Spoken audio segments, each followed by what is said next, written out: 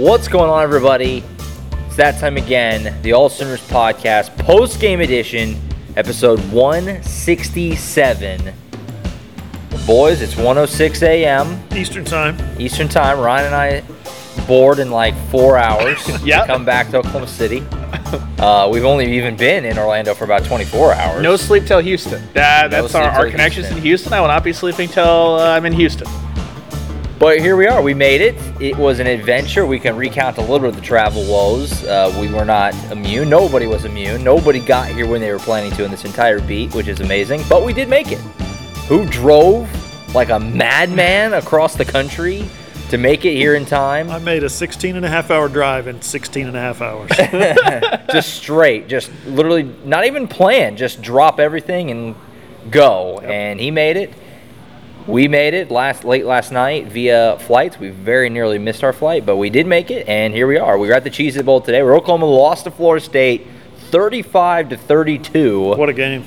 It was a great game. It was a great crowd. It was the, I think, Cheez-It Bowl record, or close to it, I want to say.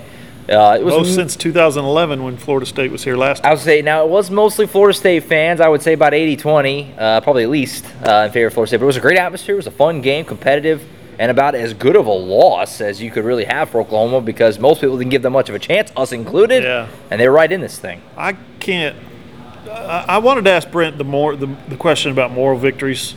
Hey, Brent, I know this is you don't like moral victories. I didn't think he would swallow that hook at all, so I took my question a different way. I got the first question in the press conference. That's shocking. I asked him a question about, you did lose the game, but is there something here for you to build on? Because, guys, this team showed a level of fight and scrappiness and offensive line toughness in the trenches and defensive line making plays in the backfield that we really haven't seen consistently this year. And this was a 9-3, 13th ranked in the country Florida State team. Really talented team, talent across the board. I think we counted it up. They had something like 11 players who made some level of all ACC. This is a good Florida State team, and Oklahoma took the fight to them. Now, Oklahoma was overmatched, outmanned, had no chance to win this game, right? Except that at the end, they nearly did. And this felt different than those other losses where at the end it was, I can't believe they lost. If they'd have just made a couple more plays. This one felt totally different. This one felt like, holy crap, they almost won. Yeah. Yeah, and this is – it's wild to say that too, because we'll talk about it, but this is a game where Oklahoma should have been up 21-3 if it weren't for a holding penalty that took Gavin Sawchuk's what would have been his first touchdown, but he got that back later. But I think that's a little bit more forgivable when you played with 4 of your 5 offensive linemen being reserves. When we came to Orlando, we knew both tackles were going to be out and Andrew Rain was going to be out, right? We did not know that Chris Murray was not going to play, so that meant that Savion Byrd stepped in. Oh, by the way, McCade Mattier, who started at left guard, shifted over, played a ton of right guard, so your one starter didn't even really play in his position the entire time. And then on the third offensive play of the game, Jacob Sexton, who you had rep for 15 practices as your starting left tackle, left the game, didn't return. So Aaron Parks, it was like backups on backups. It's the worst version of Inception that was ever pitched. That's what Oklahoma's offensive line was. And at halftime, we all know Sam Mays, known for offensive lineman. That's what he likes to do. We've all worked with him. I texted Sam at halftime, was like, this is the most mean, angry, fired up I think I've seen this Oklahoma offensive line since the Big 12 championship game against Texas. And that was a bunch of backups, Savion Byrd included. And so I think that's why this one feels a lot different, because it's not as dire straits as when Dylan Gabriel wasn't playing against Texas, but this is a team that it's like they are already worse than Florida State. They are full-strength Oklahoma's worse than Florida State. This was not full-strength Oklahoma. It was full-strength Florida State. And OU was maybe a few timeouts or truly a handful of plays here or there from actually winning this Cheez-It Bowl. Yeah, we'll get into it in a second, but Savion Byrd was a dog in this game. He was juiced. He was pumped to play, excited to be out there, and he was finishing blocks everywhere. He was a lot of fun to watch, which you can't always say about offensive linemen. Sometimes you don't notice them. I noticed Savion Byrd in this game. He was an animal out there. After the game, Rob Conjul, who was the veteran holding that group together, weirdly enough, he basically was like, yeah, I looked up time and time again, and Savion Byrd was like 10 yards down the field flopping on somebody, finishing off a play. And he was like, I was cracking up the whole time. There was a couple times where McKay Mattar had to kind of do this thing. Pace yourself, big man. It wasn't just that. The refs in the second quarter stopped the play. It should have been a running clock to look at the Florida State defensive line, and mostly Savion Byrd be like, cool it. Everybody stop. It was an emotional game. It was chippy, especially these teams. A lot of trash talk. This is one of those things too Dylan where Gabriel threw a football at somebody. Yeah, Dylan Gabriel on the first drive of the game gets pushed to the sideline. Someone from the sideline's chirping. He chirps back, and as he's like trotting back onto the field, he like slightly looks over, and he just like rocketed the football back into the sideline and hit a coach. I think it ended up hitting him in the gut. But it didn't look like that at first. Yeah, no, this game had an edge to it. I asked Dylan about that too. I asked Dylan about the edge that he was playing with today. He said, "Yeah, that's just a competitor in me." He was glad to be back home back in Florida, where he spent 3 years. And Billy Bowman, after he intercepted Jordan Travis, tossed the ball back at him. Got away with it. He did it very slyly to not draw a penalty. That was a savvy veteran move from Billy Bowman on that. But yeah, the whole game had juice to it. Danny Stutzman too. And Stutzman just watched the ball fly past him. Off a punt. The whole game had a juice to it. This is one of those games where I'm pro bowl game. People have to do the whole bowl games. They don't mean anything. They don't care. Players don't care about them. Go attend one like that. Yeah. Once the game started, it felt like, I know it's not as the Cheez-It Bowl, but it felt like the most important game in the world once it starts. The crowd is into it. It's two blue bloods playing. They don't get to play all the time. I love bowls. Watch more, attend more. If you're a bowl hater, that's what my recommendation would be, because this game, it felt important. This was a good one. It was. It was we were sitting there on the field kind of at the end of the game like, this has been a good game. Like, it has been thoroughly enjoyable. And I asked, you're talking about you don't want to really do the moral victories thing with Brent. I asked what he watched, and I kind of, same thing, kind of danced around it. I said, I know you don't do the moral victories thing, but he kind of admitted, like, yeah, nobody really gave us a shot. So we're happy with what we did. We want to win, obviously. We cared, but, we played out that we played with pride, and we wanted it, and we played well. And again, he mentioned when nobody really gave us a shot to be in this game. So they were aware. They were aware of how big of underdogs they were, and, I'm sure there's a lot of Oklahoma fans who don't really want to do the whole like being happy about a loss thing, but I mean, it's incredible with all the players they were missing, and like Ryan said, they're just not as good anyway. So to do what they did, they were really close. So they lose 35-32. This is their fifth loss of the season by 7 points or less. I think their fourth straight loss by 3 points, and that is just mind blowing. Like they're literally, Lincoln Riley, if you're watching, they're agonizingly close, right, to winning some of these games. Now, you don't win. What does that tell you? It tells you that your team is talented enough, scrappy enough, whatever it is, has those qualities to be in a football game with just about anybody. Florida State's not going to win a national title anytime soon, but they're 9-3, third in the ACC, I think. This is a hard football team to put your finger on with Oklahoma because, like I said, they're good enough to be in those games. They're good enough to be competitive in those games, but they're not good enough for one reason or another, and it always seemed like a different reason. But they just don't make a play here. They make a mistake there. Coaching decision occasionally pops up. They're just not good enough to win those games, and that's the hard part. We're working on some stuff that, a lot of quotes about the future being bright at Oklahoma, and Brent Venables said, we're going to be okay, we're going to be fine. Mm-hmm. And that's the way he phrased it. And a lot of players and assistant coaches said the same thing.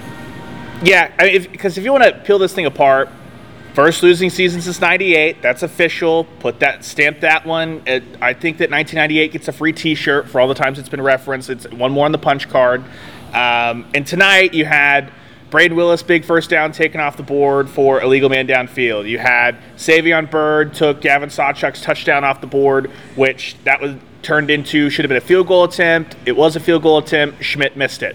Might be looking in the portal for a kicker. You had the Gavin Freeman first down that looked like it was going to help spark something. That one got called back. So we've talked about that ad nauseum, but I think that fans, if you're saying, okay, if Savion Byrd in his first major action has a couple of those, but he's also taken it to a talented Florida State defensive line, I think fans are more okay with that kind of growth than a guy rolling out there of, like, how many times last year did you see Chris Murray have a crucial penalty like that? And then it's happened again this year. And it's nothing against Chris Murray. He's just a veteran guy that fans expect more of a guy that's had a ton of starts. So I think that's why this one feels a little bit different. No one's happy with the loss by any means, but I mean, the expectation, Hoover and I were talking before the game, this line had opened at 7.5, had pushed toward 10, 9.5, depending on where you were looking, and none of us, I think, at the site had picked Oklahoma to sniff even a backdoor cover, much less being in a position where, hey, if you have a fumble from a true freshman, and maybe if that doesn't happen, you go in and you score, and your defense has a touchdown lead to hold on to as opposed to having to have a stop. And then on top of that, two awful timeouts were burned in the third quarter, which didn't give OU much of a chance. Like, there were coaching issues, there were discipline stuff, but when it's the young guys, it's different. And I think that's kind of what Oklahoma fans were frustrated with for most of this year. The two Sawchuk plays, think about that. If he doesn't fumble, in an awkward position where he's reaching forward and gets his arm hit, and then the holding penalty that calls back his touchdown. If those two plays go the other way, those single two plays go the other way, Oklahoma's in firm control of this game. That's how close it is. That's how frustrating it is for those players. Not firm control. Oklahoma wins the football game. Yeah, probably. 21-3, I think Florida State may have been in danger of rolling up a little bit if you had gone out and got a stop, because – guys, that was a defensive line from Florida State that I think that they thought in the first quarter they were just going to roll out there and they're more talented, and Oklahoma's playing with a ton of backups, and Oklahoma was started throwing haymakers along the offensive line. They're going, what is happening? Who is Bird, and why is he pancaking me right now? Yeah. No, and you can – that whole one or two play, I mean, feels like all those close losses, it's felt that way. Like those key moments went against Oklahoma all year, just when they couldn't. It was like that again. This time it just feels a little different because the expectation was so much different going into the game, but still kind of similar in that regard. We'll break it down. We're not going to go real long tonight because, like we said, it's late. We got to get to the airport. It's been a really rough week been a long day of traveling, and excited to be just back home and get back to some OU hoops. Josh and I started this day covering recruiting across town, a long time over ago. In Kissimmee. A long time ago. Seemed like 3 days ago now, doesn't it?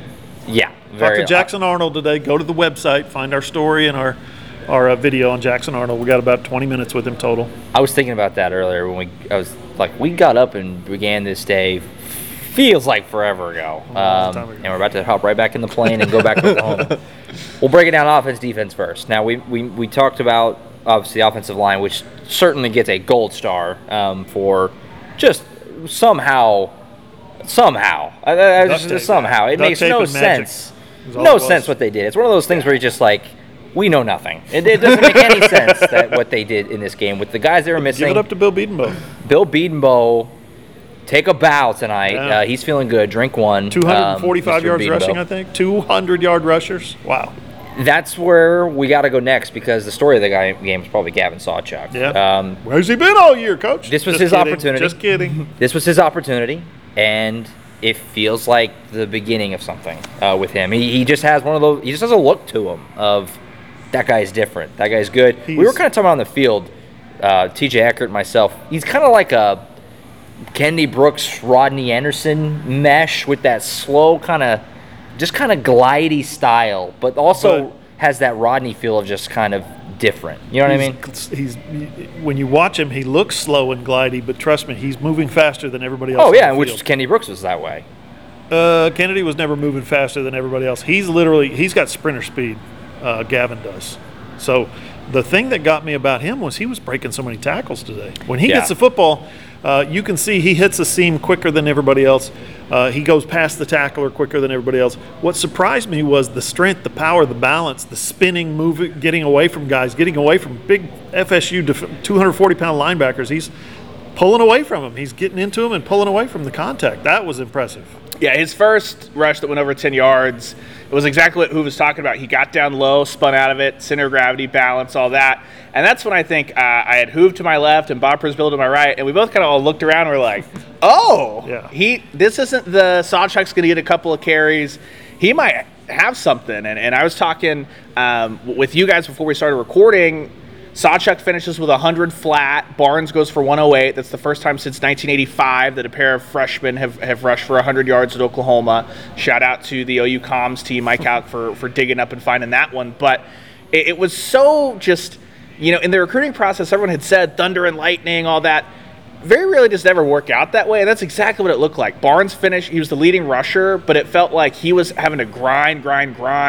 Sawchuk, every time he cleared one of the tackles and got to the perimeter, I was like, this thing, like, everybody buckle up. This thing might go. And I think that's just kind of a level of excitement that even Eric Gray, who has been the most consistent player Oklahoma's had all year and a complete back, when he hit the open field, there was never a moment where I'm just like, oh gosh, he might just run away from everybody. And Sawchuk had that every time it felt like he had any kind of space around him. Did Caleb Hicks and Dalen Smothers enter the transfer portal tonight? They just signed last week, and they come out and they're two sophomores, next year sophomores, true freshmen this year, both go for 100 against Florida State's defense, top 20 defense. At running back, the future is very bright. Yeah, I was just thinking that. The running back room is going to be just fine next year and obviously the year after that. And moving forward with those guys you just mentioned, Mr. Hicks and Mr. Smothers, they're in great shape. I mean, you talk about the beginning of the year, it was Eric Gray, who had a great season, and then it was probably Marcus Major, and you didn't have either of those guys in this game, and Barnes and Sawchuk just ran with it. They were both great in this game. Sawchuk is going to be a lot of fun. You just feel like, people did the whole, like you joke, but people did say that. Where was he all season? Well, a few things. Obviously, Eric Gray was great, so you didn't really have much of a reason. But then also, remember, Gavin Sawchuk didn't enroll early, which just kills you. We said the same thing with C.J. Colden. Same thing. There's no way you can make an immediate impact if you don't enroll early. It's just not going to happen. We never see that. Same exact thing happened with Farouk last year. He came in and hurt his hamstring on top of arriving in the summer. We talked to a couple of recruits today. Lewis Carter was one of them. He said, no, I'm arriving at OU next summer. I'll be late. He actually used the words like, I'm going to enroll late. Normal. Well, no, you're actually enrolling at the normal time. If you're not enrolling early, then guess what? You're enrolling late.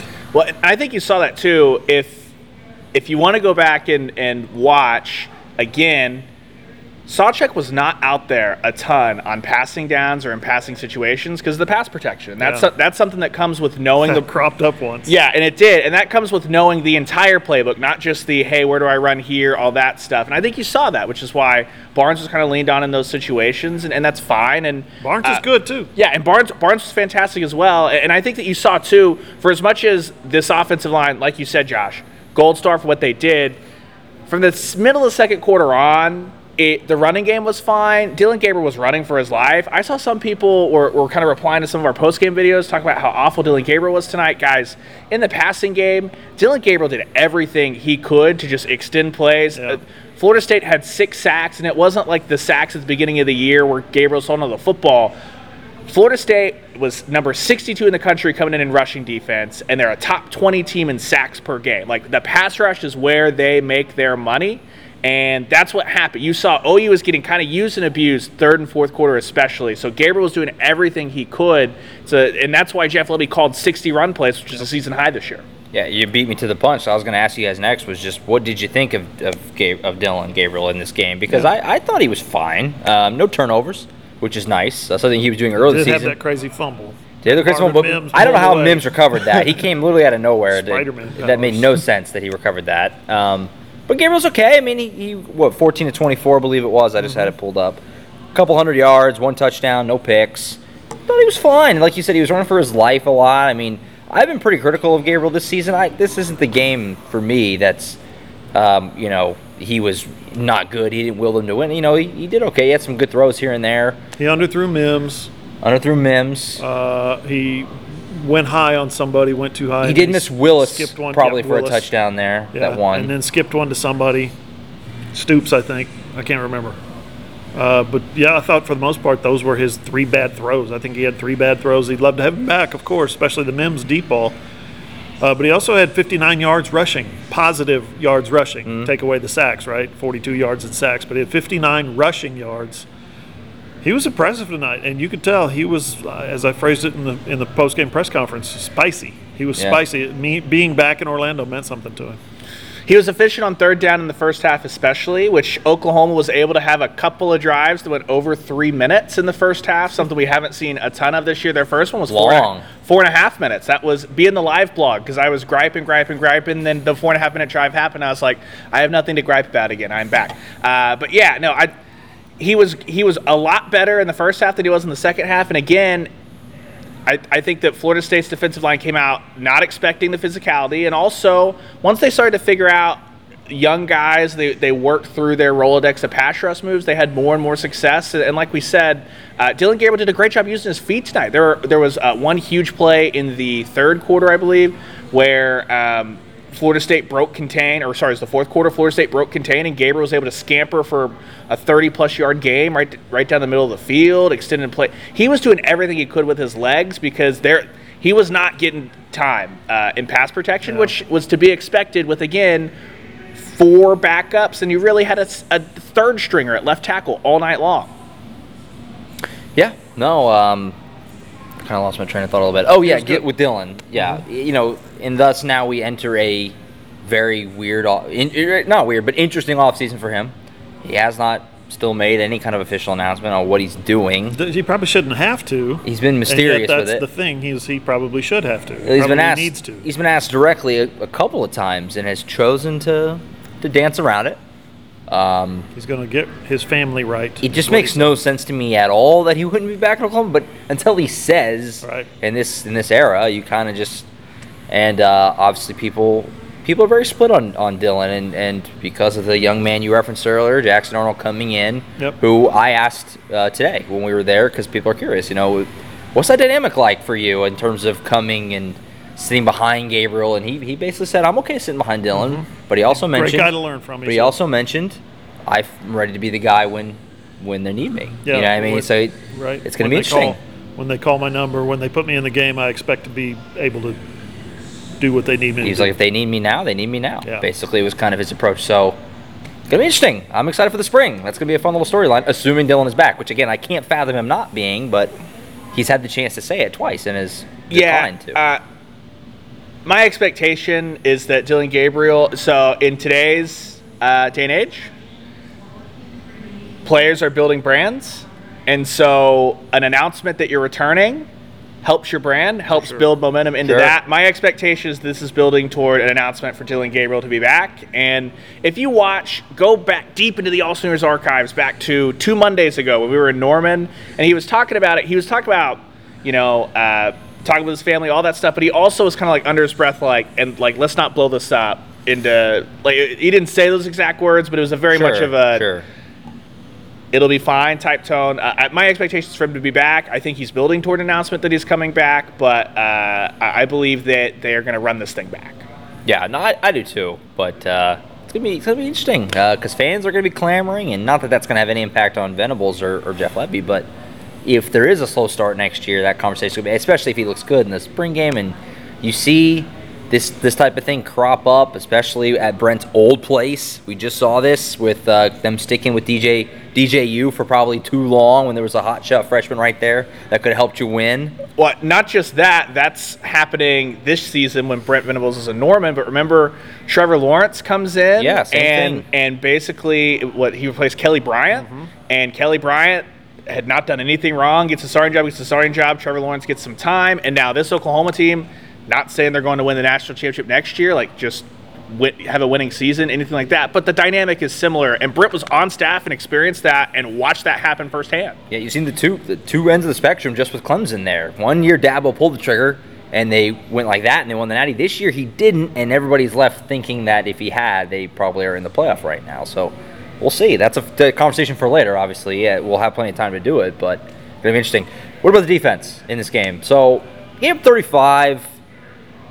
It felt like the linebackers played pretty well, I thought. I thought Stutzman had a nice game for the most part. Deshaun White, David Guebu even piled up some tackles. We're not going to just do the Justin Broyles bashing thing, but it was a rough game for him. That goes without saying. Most of the big plays, especially late in the game, were on his man, and Brent Venables admitted that. He didn't just sit up there and say Justin Broyles got burned over and over. But he basically did, because he said that they got in matches we didn't like, which that's what he was talking about. And he even made a point of saying they got one of their best receivers on one of our safeties. Yep. That's what he was saying. So he basically said multiple times that matchup was not good for us, and they just abused it. 6'7" Johnny Wilson against 5'9" Justin Broyles. Justin Broyles had maybe the best coverage of his career late in the game. He did. It was a great coverage. Guy makes a one-hand. He's 6'7". He reaches out, mosses him, makes a one-handed catch down the sideline to set up the game-winning field goal. What's Justin Broyle supposed to do about that, right? So I don't know. On that one. There was like 10. There were others. Yeah. There were others that he probably could have played a little better angle, a little better technique, whatever. Yeah, I think that the defense deserves credit early on for they were getting enough interior pressure. The defensive ends were still anonymous, but they were getting enough interior pressure, and the linebackers, like you said, Josh, were doing a nice enough job that it really put a wrinkle in Florida State, what they were trying to do. What we saw, though, is Mike Norvell got in there at halftime and made the adjustment that Florida State was going to attack Oklahoma's safeties specifically, and they were going to attack them deep downfield, and then Florida State scored on 4 of their 5 drives in the second half. So I think that's kind of what you saw, is that this is a defense that we didn't see a ton of young guys. It was not the same story as the offense and Gavin Sawchuk and things like that. And so I think, frankly, the defense was kind of the same song and dance, except this was a bona fide top 20 offense, and it was not West Virginia. So something to feel okay about, I guess. It was just Mike Norvell did a good job after halftime of scheming that up and attacking the glaring weaknesses at Oklahoma, which is why they signed 7 defensive backs in the 2023 class. Yeah, you're right. It's a very different feel for the defense right now, because it is kind of funny when you look at it. A lot of these guys are back. I mean, it's like Deshaun White, Broyles, and Redmond's going to the draft. That's kind of it. Like, most of this defense is going to be back. C.J. Cole. No, Aguebu's back. Back. Well, Aguebu has an extra year if he wants it. C.J. Colden's gone. But I think you also saw there was a ton of Jaden Davis and a ton of Kenai Walker in the start of the third quarter, when they were ended the second quarter, started the third quarter, and then once Florida State started having more success, Jeffrey Johnson, it went back. Yeah, Jeffrey Johnson had a good fourth down stop. Jeffrey Johnson, where has that been all year, where he absolutely just blew up an all-ACC guard and just obliterated Florida State's play there on a 4th and 1, 4th and 2. But, yeah, they're going to have to get better, but it was one of those things where I think the second half success boiled down to Mike Norvell found Oklahoma's weaknesses, and Oklahoma's going to address those weaknesses, and it might just take 2 or 3 years for those guys to develop into where Brent Venables needs them to be. Something that stood out to me about the defense was clearly Danny Stutzman. He only had 7 tackles, not a huge number, but guess what? He led the team tonight with 7 solo tackles. He was all over the field. I was very impressed by Danny Stutzman. He, at some point, some light has come on for him, some switch has flipped for him, to where he has he studied film. There was a big deal made about his lack of film study early in the season. He has embraced that clearly. He knew when things were happening. He knew what was going on all around him. Jordan Travis takes off on a one-on-one on a scramble. He gets out of the pocket, and he's looking downfield, and he's like, I can beat this guy. Stutzman hit him so hard at full speed, running full speed. It reminded me of Teddy Lehman.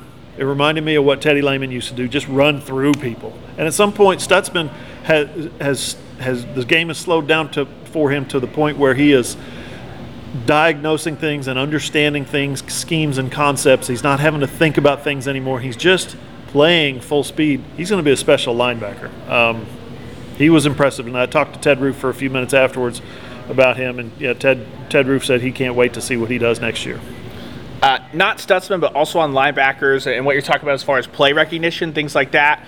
Remember, in the first half, there was a really nice play Florida State ran where Deshaun White was just beaming in off the edge on Jordan Travis, and it essentially worked out to be the little delayed draw, screen, whatever you want to call it, where Travis was fine, flips it to the running back, full wall ahead of him. In the second half, they tried to run a similar concept going, instead of to Jordan Travis's left, going to the right. Deshaun White stopped in his tracks, tracked the running back, and him and Key Lawrence made that basically a 0-yard gain. I know that Deshaun White is graduating on and all that stuff, but I think that just shows with what you said about Stutzman and also White, how many times in the Alex Grinch defense was it the same kind of play concept over and over and over, whether it be the tight end over the middle, the running back coming out of the backfield, and no one ever grew, no one ever learned from it. It just felt like it was, hey, anytime you want it, that's there against the Oklahoma defense. So, again, Deshaun White's not going to be there, but that's just showing you that's kind of progress, and that's little nuggets that you haven't seen. Now, you're going to have 11 guys make that jump together for this to be a great unit in 2023, 2024 as they continue to grow. But there are nuggets that are there, which is why I think so much of the talk after the game was about this being the foundation, despite it being a losing season. Yeah, shout out, Deshaun White, certainly another good game for him. He had a good season on the way out here, and obviously played his last game. And to loop back to offense, Braden Willis, his last game. Both those guys feel like the offensive and defensive versions of each other in a weird way of kind of just been in Oklahoma forever. Like it's gonna be weird that they're not on the team next year. And they both have said the same things a lot of wanting to. This season got away from. There's nothing they went 6-7, but feeling like they are helping make progress for going forward and helping get this program and feeling like hey, we're part of that first Venables team and help turn it around. So shout out both of those guys as their OU careers wrapped up today. Braden Willis had a few nice plays as always too. He's always fun to watch. Quick oddity from tonight's game that I'm just coming across in the box score. We know Ellison played, right? Yeah. He has entered the transfer portal. He played. Yeah. Bryson Washington is on the box score as having made a tackle. He's in the transfer portal. And then Shane Witter, who suffered a season-ending injury. Did you guys see him out there? He's on the box score. Number 13 made a tackle. ESPN has him too. Also, well, there might be some weird stuff because Justin Harrington was ranked 15 tonight for no apparent reason. Harrington, he was wearing it the whole game. So Harrington was wearing 15 for punt coverage, and then instead of just shedding out of it, he wore it for any special teams play. So could that have been the Bryson Washington? And so there was. Maybe. That's so weird. Because I saw him. I felt like he was running the whole game because I never saw 37. I kept being like, "That's Harrington, right? Wearing 15." Very appreciative of all of the help we got today at the Cheez-It Bowl. There were a lot of really good things. The box score, there will be a little bit of sifting through it. Okay, so I might be off on that. I'm just saying that's in the box score. Yeah, I'm looking at ESPN has it. The stats feed was constantly a drive behind, and we might have to chart our own box score watching the game back if we want something to be totally accurate. Sawchuk probably had 45 yards rushing. We don't know. He actually had a bad game. It was literally like 4 minutes behind. The play-by-play was like 4 minutes behind. At the end of every drive, it was like, what happened on that last drive? Who scored that touchdown? How far was that touchdown? How many plays was that? We don't know. I will say. It's my only game day complaint. I was going to say, like you said, I will note, obviously, it's kind of become a meme at this point, the Cheez-It Bowl, because it's just funny. It's just a funny it's a funny bowl. Name. It's a funny bowl name. This was a very good cover, at least for me. We kind of have different experiences, but it was easy to get around, and the photo room was big. They fed us. There was tons of food. I had a pleasant experience covering this bowl game. I've told you before, I've never had a bad experience covering a bowl game, ever. Last year I wouldn't say it was a bad experience, but Houston Bowl was my worst. The Wi-Fi was spotty at Alamo, and it's not even the bowl's fault, but the thing kicks like 8:15. That sucks. That sucks. There was no way I was having a bad day today once I confirmed that, or I got a no comment that Prince Chedward and the royal family are. I asked if he was on the outs. I got a no comment. Made my life. Prince Chedward. Life made. Prince Chedward was electric, by the way. He was everywhere. They really got their money's worth out of that guy. I hope they paid him well because he was everywhere for 4 hours. I wonder if they just went into the transfer portal and got a Disney cast member from across the road over to be like, hey, you guys know how to entertain. Come be Prince Chedward. Probably. Also, it goes without saying, but I've never been in Tallahassee, who you have. Mm-hmm. We mentioned, it was like 80-20 probably Florida State fans in here. And Florida State's got just an electric aesthetic, and their fans are awesome. Yeah, they do. And the Chief Osceola with the arrow, which you almost caught the field on fire, but awesome. It was still electric. That's my favorite part of Florida State football is that Chief Osceola rides out there on that Appaloosa and he throws that thing in the ground. It's fantastic. Oh, it was especially great. at Doak Walker. Doak Campbell. Doak Walker's Doak Walker. I did that earlier. Doak Walker running back. I had to Google it. I was like, wait, Doak is it Campbell Doak Walker Stadium or Doak Campbell Stadium? Probably Bowden Field. How about that? Yeah. Also, this is why I have to be in the live blog because I noted that happened. I was like, that might be the last hiccup tonight for Florida State. It was not the last hiccup for the Seminoles, which credit to Oklahoma. But yeah, the Sooners sold out their ticket allotment for the Cheez-It Bowl. I'm not sure there was a single other Sooner outside of the people in the OU ticket allotment, which it's to be expected. This game's being played in Orlando. It felt worse outside. We're driving up to the stadium and we saw 2 OU fans. 2 out of 10,000 people. Yeah. 5,000 people? Walking in, I thought this game was going to be like 95-5. Yeah. It ended up, I think, being more like 80-20 is how I would put it. But, yeah, walking in, it was like I didn't see an OU fan. And they had Florida State had big tailgates out there. But it'd be more like, I mean, it's in-state. Yeah. They had a better season. I mean, OU does a good job traveling to bowls. They're coming off 3 straight years This was a perfect of no storm. They were happy to be here. You're right. I didn't even think about that aspect to it. So, yeah. They were hungry. It was a great atmosphere, though. This was a fun game. Cheez-Its is what they were hungry for. Cheez-Its everywhere at this thing, by the way. I mean, we got look at how sweet this box is. You can see it on the YouTube. Guys, Cheez-It crackers. Not Cheez-Its, Cheez-It right. crackers. Come on now. I'm not doing that. It's too stupid. I refuse. Agreed. I love Co-sign. Cheez-Its, by the way, and I've had a bunch here because there's just little mini bags everywhere. Just exactly what you would think. Literally piles. Piles Like all over Scrooge the place. McDuck of Cheez-Its is going on here. It's awesome. They lived up to the name. Shout out the Cheez-It Bowl.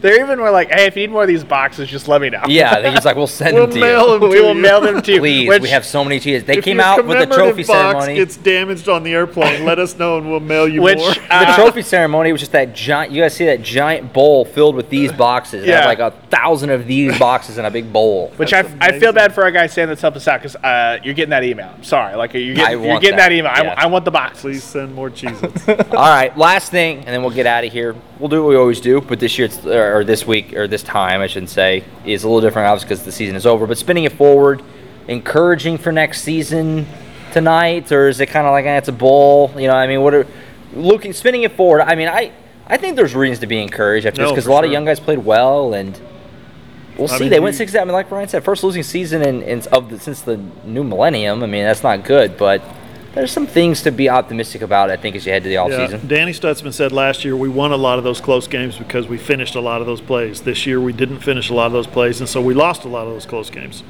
Okay, the math checks out there. A lot of young guys played, especially tonight. That was the impressive part to me. A lot of young, inexperienced, green, true freshmen who haven't played all season went out there against Florida State and played well. They made mistakes, yes, but they also played extremely well. We heard Gavin Sawchuk was sobbing in tears in the locker room after the game. He's got nothing to hang his head about after going for 100 yards against one of the top run defenses in the country. Tough to lose that fumble. It's not all on him. So the other guy, Javante Barnes, was a true freshman as well. We forget that because he's had such a good season. Nick Anderson got out there. There's just a bunch of freshmen and sophomores who didn't play last year as freshmen who came out, like Savion Byrd, came out and just dominated their man and showed a lot of promise that, you talk to some of the coaches afterwards, stopping and shaking hands with some of them, telling them, thanks for, appreciate it. Had fun covering your team this year. And they're like, yeah, wait till you see next year's team. One of them actually said, we got a lot of dogs in the 2023 class, DAWG dogs. So they're very excited about the future, and with good reason. The freshmen this year and the freshmen coming in next year. Well, unfortunately, they're going to play like freshmen next year, but the future seems to be bright. We'll see what the transfer portal does, and we'll see what opt-outs do and stuff like that, but, yeah, seems to be bright. Yeah, the problem with this year's team that frustrated the fan base, or I think this is the problem, is that they played up and down to their competition outside of TCU and Texas, right? They played down to a terrible West Virginia team. For a half, they played down to a banged-up, that version of Oklahoma State, awful. Texas Tech, I don't care if they beat Ole Miss, they're not any good. They played way down to them in the second half. Played down to UTEP. Played down State. played down to Kent State for a half especially. They were getting shut out almost at halftime. Yeah, Kent State game. So that's got to get fixed. And I think a lot of that frustration was that was happening with not Brent Venables players, but guys that have played a lot of football. Tonight they played up to a bona fide top 15 team. Like Hoover said, this Florida State team's not winning an Natty next year, but they're a top 15 football team. That's a good football team. And they played up to them and took the fight to them. So, yeah, that's going to be encouraging.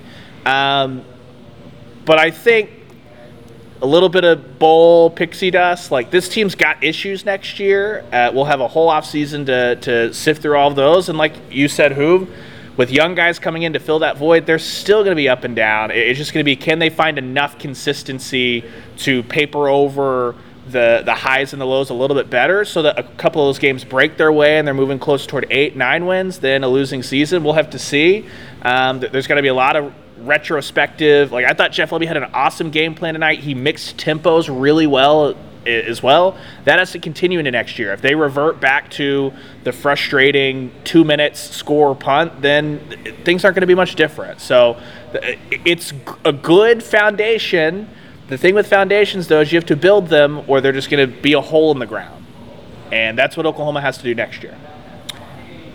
And with that, year 2 of us as a unit in the books. It was a fun season again. It was hard. Last season was a circus because of just all the things when you're around it, but the team was still winning somehow. Yeah. This year was more calm, but they were losing all the time. Maybe we'll strike that balance next year, and we'll find out what can happen. But year 2 in the books. I feel like this year, even though it didn't go well for Oklahoma as well as last season, I feel like especially our post-game shows really took off this year. I think we picked up a lot more people. So shout out to everybody who found us. Hopefully you'll stick with us through, obviously, the coming months and the off-season. Obviously, you should know, but the spring, it's just like during the season, basically. We have a lot for you year-round. This thing doesn't stop. We're year-round in these parts, obviously with other sports as well, getting more into the mix as we go. So OU Texas on Saturday. Basketball, 1 o'clock. Yeah. That game tips off in about 36 hours. Yep. And we'll be there. Yeah, got hoops, got Diamond Sports coming. Before you know it, spring football will be here. Spring football, we're gonna be sitting at media days before you know it. Yeah. That's how it goes. So that's it. You got anything? Any last words? No. Appreciate everybody for watching the post-game pods. Yeah. As you all know, have been super late, and that's a grind after a 15, 16, 18, 20-hour day sometimes. But we love doing them. They are fun, and we're glad that you guys have enjoyed them because what Josh said is right. The numbers have really gone up on those. So, yeah, we appreciate y'all. Ditto, and here's to more death sandwiches in 2023. Yes, right. That's right. Disease sandwiches. Disease Don't sandwich. Get me started. Disease sandwich. That's it. We're out of here, and we'll try and get home, hopefully smoothly. We got to get to the airport in like 2 hours. I'll see you in 2 days. Yeah. Actually, I'm staying in Orlando for the bowl. Who's staying in Orlando for more Under Armour coverage? Yeah. So, yeah, we're going to have we put some of it out, like who said, Jackson Arnold, but there's a lot more that we haven't done anything with yet because we just did that and then came literally straight here. So keep an eye out for that coming up over the next week or so as who's still going to be here, and we'll roll out more of that stuff. And then, like we said, other sports. And before you know it, it'll be spring ball, and the machine starts over, and we do it all again in 2023. So that's it. Thank you so much for watching, as always. We'll be back next week for the regular show. We didn't get to do it this week because of all the travel insanity, but we'll be back normal time, hopefully. Well, wait, what's up with you? I don't know. Because you'll come back to Wednesday, right? I don't know. Maybe next Thursday. Watch out for us. We'll figure it out. But we'll be back. I'll be home when I'm home. We'll be back for a regular show next week. Wrapping up who's time at the Under Armour game and anything else that trickles out over the next week or so. Wrapping up some more stuff. You can catch that one and all the shows on iTunes, Spotify, Google, iHeart, wherever you get your podcasts. If you have an Amazon able device, just say, Alexa, play the AllSooners Podcast. It's also posted on our website, allsooners.com. Click on the playlist on your phone, your tablet, or your computer. And again, obviously, watch all the shows on Hoover's YouTube page, John Hoover Media. That's it from Orlando. 2022 is in the books. 2022 season is a wrap.